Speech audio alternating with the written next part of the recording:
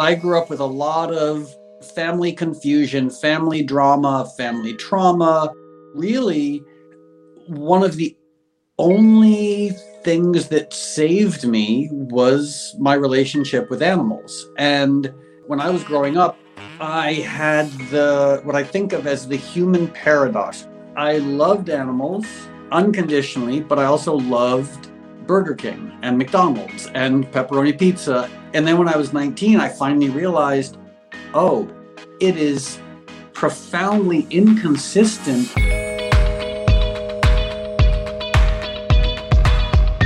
Welcome to the Exam Room Podcast, brought to you by the Physicians Committee. Hi, I am the weight loss champion, Chuck Carroll. Thank you so very much for raising your health IQ with us.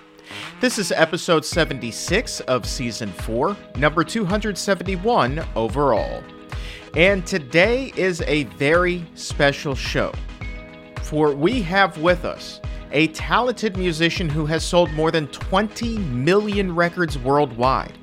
He is a Grammy-nominated artist, and most importantly, he is a friend to animals. He also happens to be a very good friend to us here at the Physicians Committee as well. In just a moment, we will be joined by Moby. And today you will hear the story of how his dad saved animals from a nearby university when Moby was just little more than a toddler, and how he formed this incredible bond with animals at such a young age, and how this would become the foundation for what would be a life spent as an animal advocate.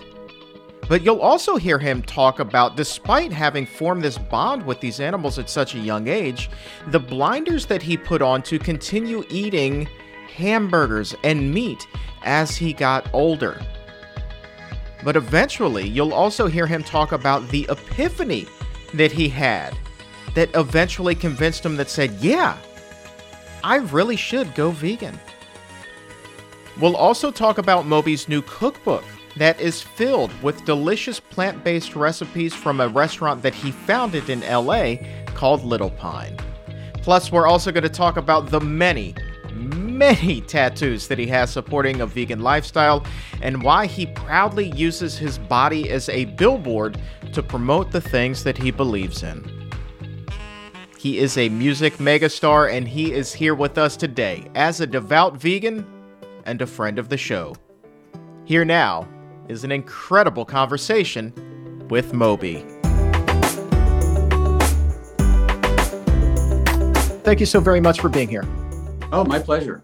I was watching your TEDx talk last night, knowing that I was going to speak with you today.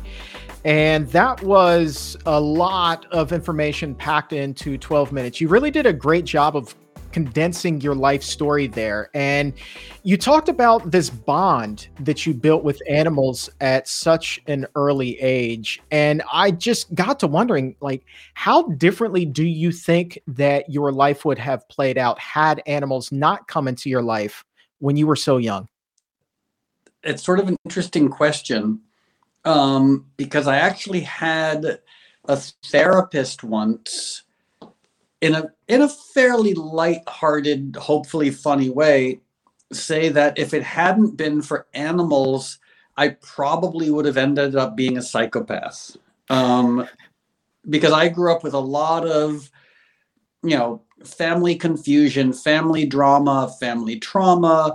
And so really, one of the only things that saved me was my relationship with animals. And as I talk about in the TED Talk, when I was growing up, I had what I think of as the human paradox, or one of the human paradoxes. I don't know if paradoxes is the plural of paradox or paradoxes. We'll go with it. And the paradox was that I loved animals unconditionally, but I also loved Burger King and McDonald's and pepperoni pizza. And up until the time I was 19, that had never seemed like a paradox.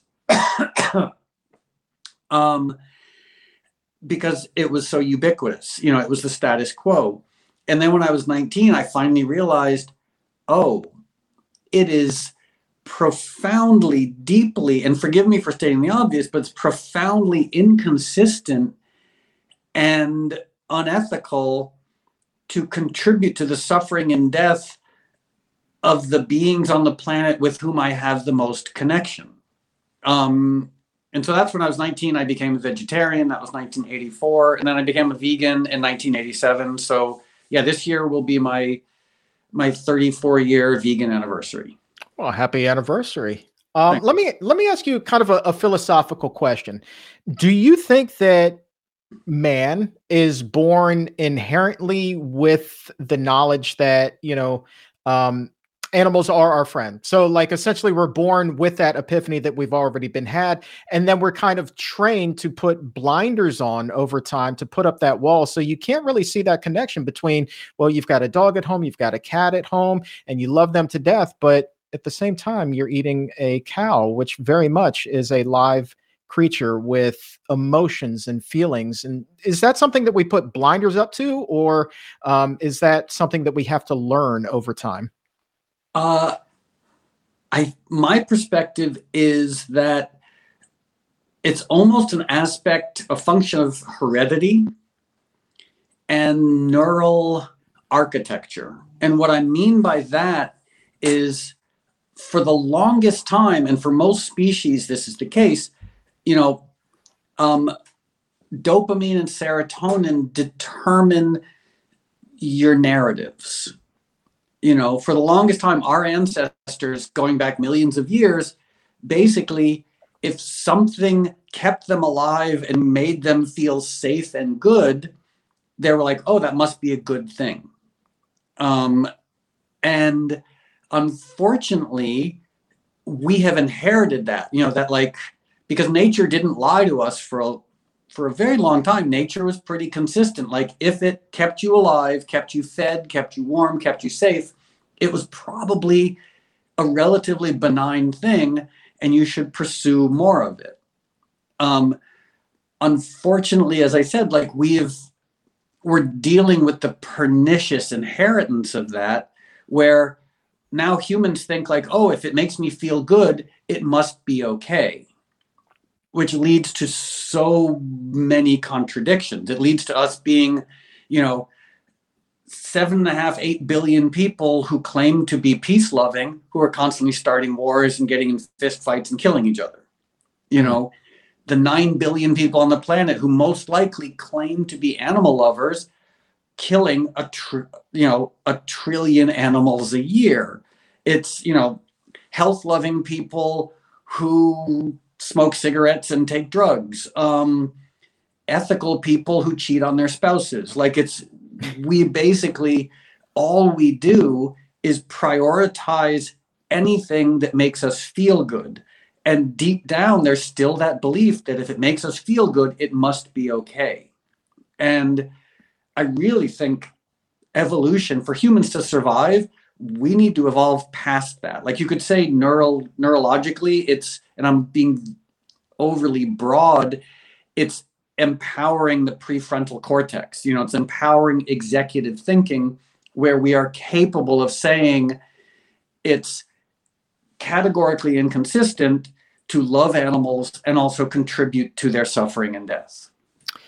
Man, that's a pretty profound statement there. You're mentioning kind of like what you just described reminds me kind of the state of the world that we live in right now. There's just so much anger out there and hypocrisy and all the things that you just touched on.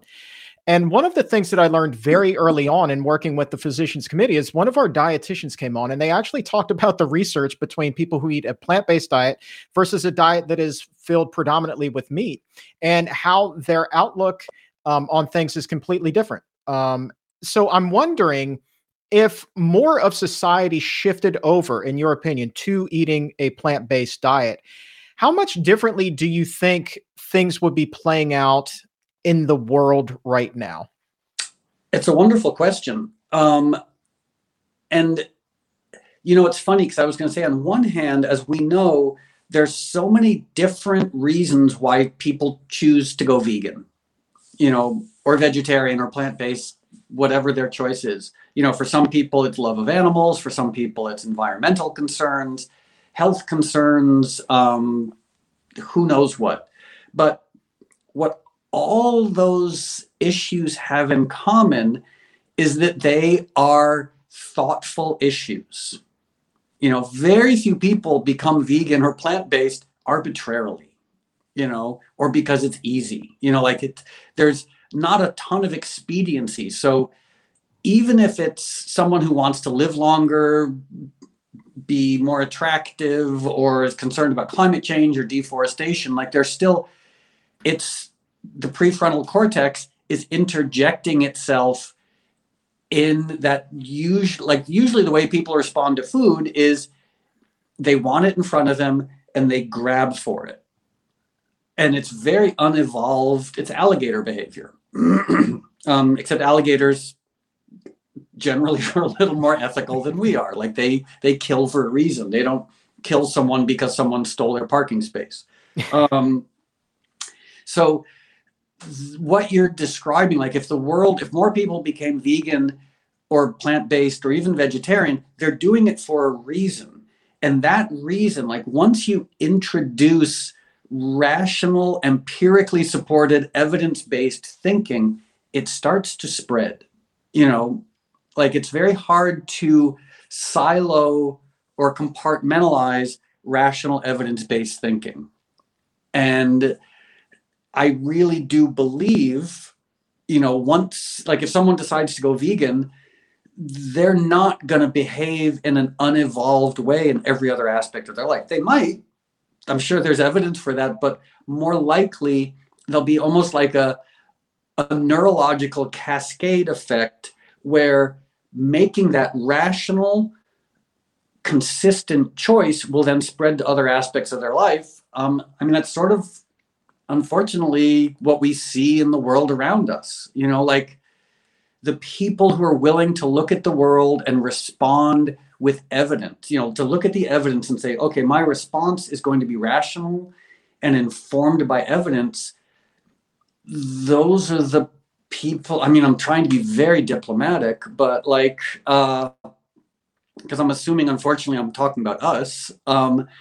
We are the people who are less likely to kill someone over a parking space. We're less likely to stab someone because they looked at us funny. We're less likely to go to DC on January 6th and invade the Capitol. We're less likely to march with tiki torches claiming that white people are superior. That's the cascade effect.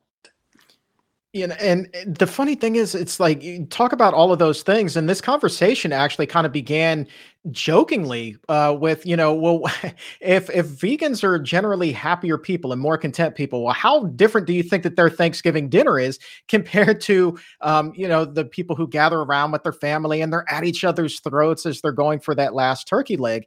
And, it started in jest, like I said, but then it snowballed into a much deeper conversation like you and I are having now. So you can look at it and it is kind of humorous, but there's a lot to it. I'm actually taping a segment with Dr. Neil Barnard shortly after you and I conclude here today, all about the way that, food can help improve or hinder somebody's mood, and the link with depression and anxiety and stress, all of the things that so many of us are trying to cope with right now. And it is my sincere hope that a lot of people hear that message today and get some help. But I want to go back to your childhood. In that TEDx talk, sorry to do a 180 here, but in that TEDx talk, you mentioned about, I believe it was your late father prior to his passing, brought home a ton of lab rats. Is that accurate? Yeah, I don't know about a ton, maybe because I was, a week old, 3 weeks old. But my father had worked at Columbia University in the chemistry department, and I guess they were doing experiments and they had lab rats and he brought them home. And so I grew up in this odd menagerie in a basement apartment in Harlem in New York with, a dog, a cat, some lab rats, who knows what else. And going back to the earliest thing we talked about, that's when I realized animals were so much more predictable and so much less mercurial than humans, because my parents were both very unpredictable. They fought a lot. They both had substance abuse issues, and I think, in my first couple of years, I learned this lesson. I looked at the humans who were so unpredictable, screaming at each other one minute, crying the next minute, nice the next minute, laughing the next minute, then screaming again. And then I looked at the animals and I was like, oh, the animals are reliable. The animals are not, doing drugs and screaming at each other and getting in fist fights and then laughing and crying. Like, the animals are pretty predictable. And I really feel like almost like at that point I was hardwired to become an animal rights activist. And one of the things that we do here at the Physicians Committee is work tirelessly to end animal research in labs. And one of my favorite conversations I've ever had in the 4 years of the show was with one of our people who is far smarter than I am.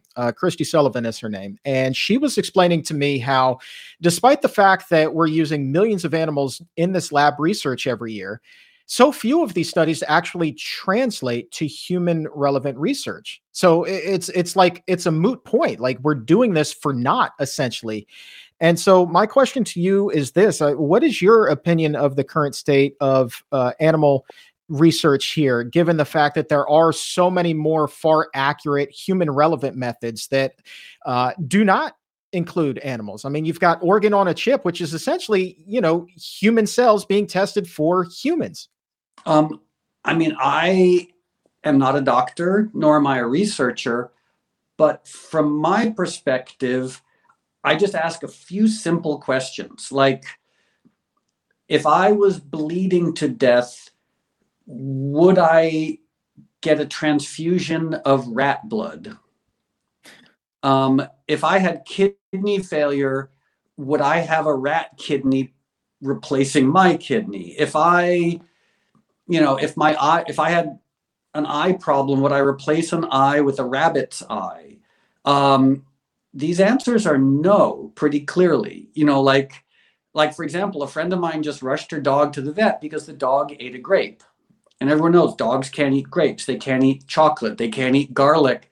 So if we are clearly so physiologically different from these beings, how in the world can we test medicine on them and think that it's going to apply to us? Like, it's so ridiculous that I can't even, again, I'm not a researcher, and maybe some researcher would have some really good answer, but you look at history, like thalidomide passed all of its animal trials with flying colors, and it destroyed millions of people's lives. It's just on and on and on. And as you said, it would be one thing, like if researchers said there's no better alternative, I'd be like, well, that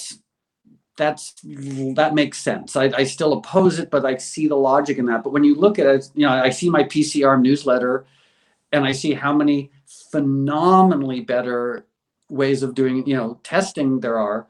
I'm like, why in the world are we still testing things on individuals who are physiologically as far away from us as they could be? I would just like to ask anyone, the next time you need blood, try to have a transfusion from a rat or a beagle or a bunny and see how that works out for you. Yeah. You pose it so simply, but it does make all the sense in the world. You're absolutely right. Who's going to have that transfusion of rat blood? It doesn't make sense. The other thing is, especially, in such a era where so many people are, using medicine, in need of medicine. If you take animals out of the equation, one of the other things that has been brought to my attention is that it dramatically speeds up the testing process. And so you can bring these things to market far faster, far cheaper, and there's a far greater benefit for man, again, that excludes all of those animal tests. So I see nothing but upside here. Yeah. I had a friend who worked at a startup about 10 years ago, and they did molecular modeling. And she showed me their proprietary software. I don't know what happened to the company, but it was phenomenal. They would you'd have 3D models of molecules, how they bound together, how they work together. And like, I was like, why in the world are we testing on rabbits? You know, like this is so much more accurate. And I don't know, just, I don't understand. Like, I wish I could speak with a little more knowledge and experience of the animal testing world, so I could say that it's completely corrupt and needs to be abolished. I assume it's corrupt and needs to be abolished, but I'm sure that every single person at PCRM is smarter than me and better able to speak to that. No. Well, I don't know about every single person because you can't count me in that. I just ask questions, but I do think, in the lay perspective, it's kind of antiquated. When you know that those results don't often translate to human relevancy, and you also know that there's far greater technology with that will in fact translate with almost 100% certainty. So, when you look at that, it's just kind of like, well, why are we still doing it this way when we have something so much better over here? So yeah. All right. Well, let's move on here and have a little fun, because you did just, in fact, release a new cookbook, the Little Pine Cookbook, and that is chock full of recipes from the restaurant in LA that shares the name. And so, when did you get inspired to bring a cookbook to market? I'm not sure that a lot of people would associate Moby, the musician, with a cookbook. Well, and I need to qualify it a little bit. I opened Little Pine about 5 years ago, but I no longer own it. When the pandemic started, I realized that, like there were just so many other things I was working on that, owning and running a restaurant was just too much. So I sold it to some people, and they currently run Little Pine and they're doing a great job with it. But the cookbook represents the Little Pine menu as it was when I owned it. And to me, everything is dictated by activism. The only reason I opened the restaurant was I realized, like, when it comes to animal activism, we have, social media, we have animal sanctuaries, amazing 501c3s like PCRM, we have books, movies, but there's something so powerful, and we're so lucky in a way as activists that we get to feed people. Like, I can't think of too many other types of activism that it involves sitting down and eating a beautiful meal. And so I realized, and I'm sure maybe again I'm stating the obvious, but that a lot of people that we know, progressive, smart people, are still very unevolved when it comes to food. Like, they drive a Prius, they vote for Democrats, they listen to NPR, but they still go to Burger King every now and then.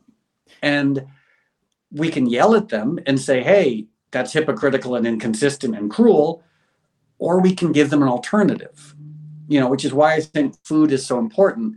And so the idea with Little Pine was to create this beautiful space with a beautiful menu where people could come in and be exposed to the good physical reality of veganism. And for people to come in and almost have like that Saul on the road to Damascus moment where they're like, oh, this is veganism. Like, it's a nice thing, and it's consistent with the rest of my beliefs. So that was the idea behind the restaurant. And that's also the idea behind the cookbook. Do you have some favorites in the cookbook, some recipes that somebody goes out, it's available now, they pick it up? What's the first one they should go to? Well, I'll be honest.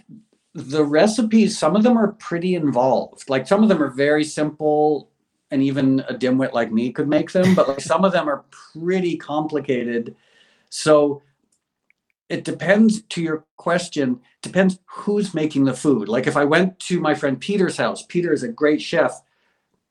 The things in the cookbook that I would want him to make are very different, excuse me, than what I would want me to make.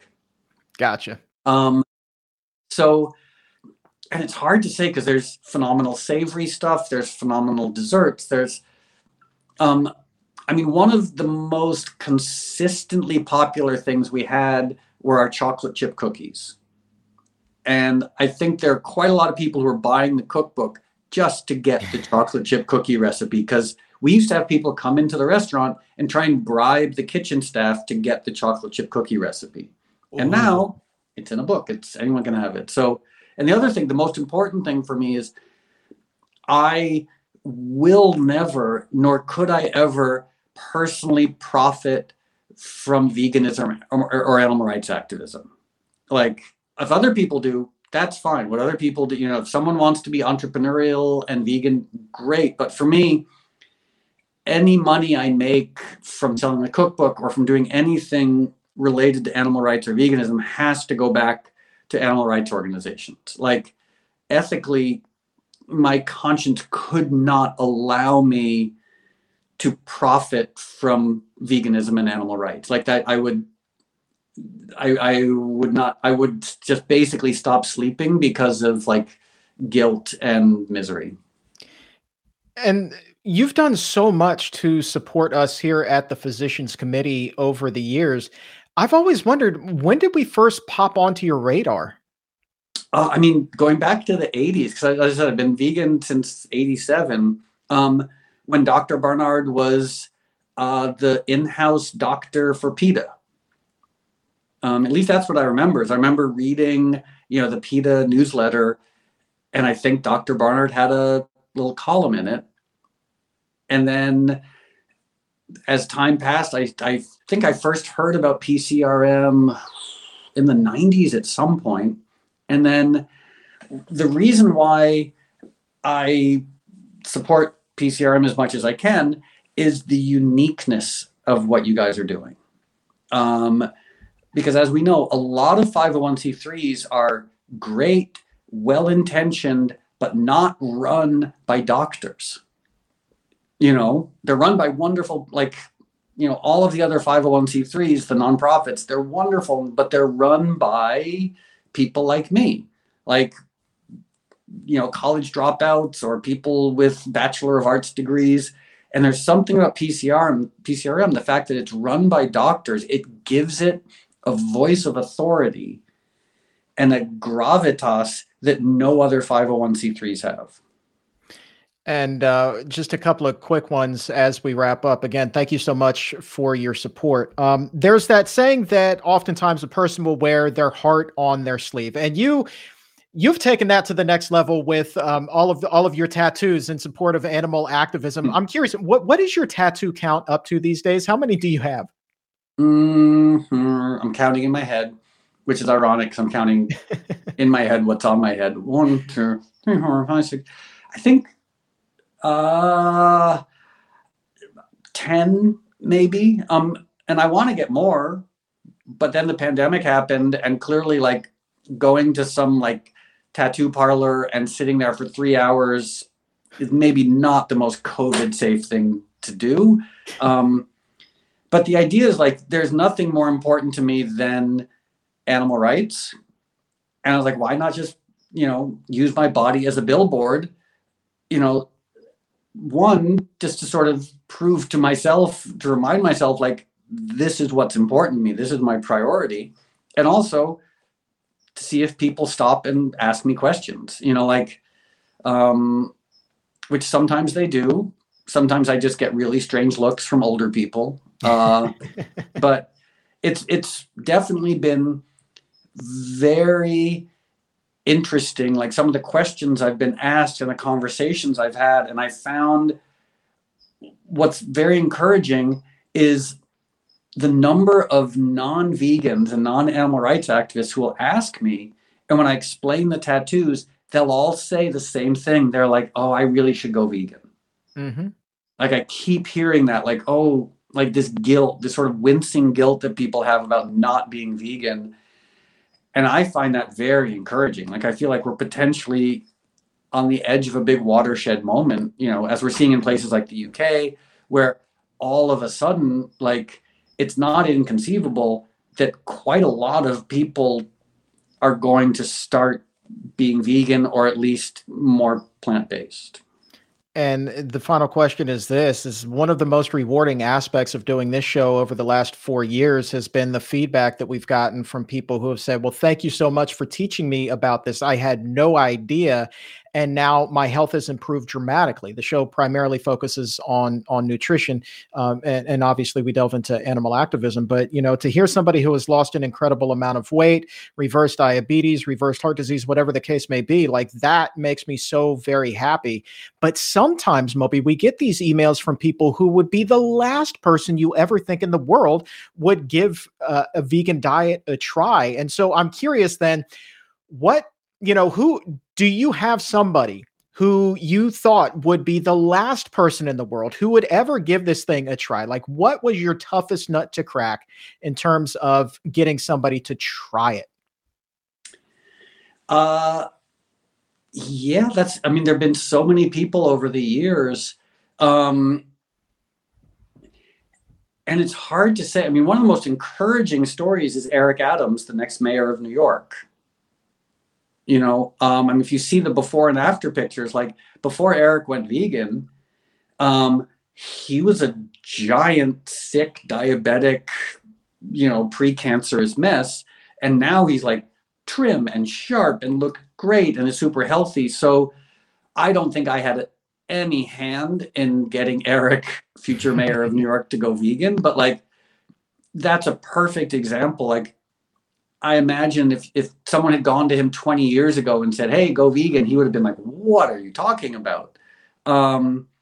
Me personally, I wish I had like a great story, but I have some family members who definitely their lives have been improved by either going vegan or being predominantly plant-based, but I apologize for not having a more personal, dramatic story. Part of it is I don't really spend that much time with humans, so.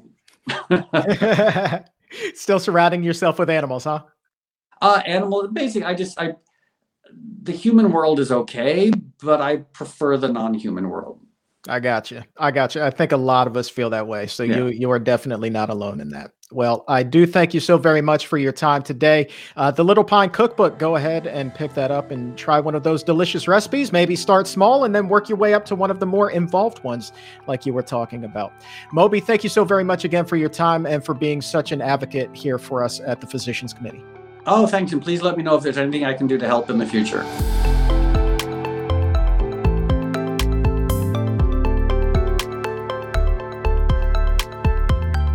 You can join with Moby and help us end unnecessary animal testing, that cruel animal testing. You can help us end that and save those animal lives and help others learn the benefits of a cruelty-free plant-based diet along the way. You can do all of that, accomplish all of that by supporting our work here at the Physicians Committee, and it only takes a moment to do it. Visit pcrm.org/donate. That's pcrm.org/donate. And you can give as much or as little as you can, because every little bit goes such a long way to continue our life-saving efforts here at the Physicians Committee. So that is pcrm.org/donate, or click the link in the episode notes. And don't forget to pick up a copy of Moby's Little Pine Cookbook, which features that collection of delicious recipes from the restaurant that he founded in LA. There's a link to do that in the episode notes as well. And while you have Moby on the mind, be on the lookout for Moby Doc. That is a documentary where he vulnerably shares his journey to the top of the music world and the struggles and the triumphs that came along the way. He's such a big name in the music industry. When I told my brother and my cousin that he was going to be on the show today, my cousin emailed me back and was like, "No way! I've just been listening to Play in my car." And Play is Moby's album that is certified platinum in 20 countries. And it's also ranked among the 500 greatest albums ever released by Rolling Stone magazine. Check it out if you haven't had a chance to take a listen. And if you haven't had a chance yet to subscribe to the Exam Room podcast by the Physicians Committee on Apple Podcast or Spotify, wherever shows are available, please go ahead and take a second to do that. It literally only does take a second. So when you go there and you look for the exam room, you find it, you hit that subscribe button. Please also leave a 5-star rating, because every new subscription and 5-star rating helps us climb a little bit higher in the podcast rankings. And the higher we climb, the easier it becomes for people to find this information. Information that helps to save animal lives and helps to save human lives by promoting the benefits of a plant-based diet. So please go ahead and subscribe and leave that 5-star rating today. And for today, that is going to wrap things up. I want to say thank you one more time to Moby for being so generous on all fronts with us here at the exam room. And for everyone here at the Physicians Committee, I am the weight loss champion, Chuck Carroll. Thank you so very much for listening. And remember, as always, keep it plant-based.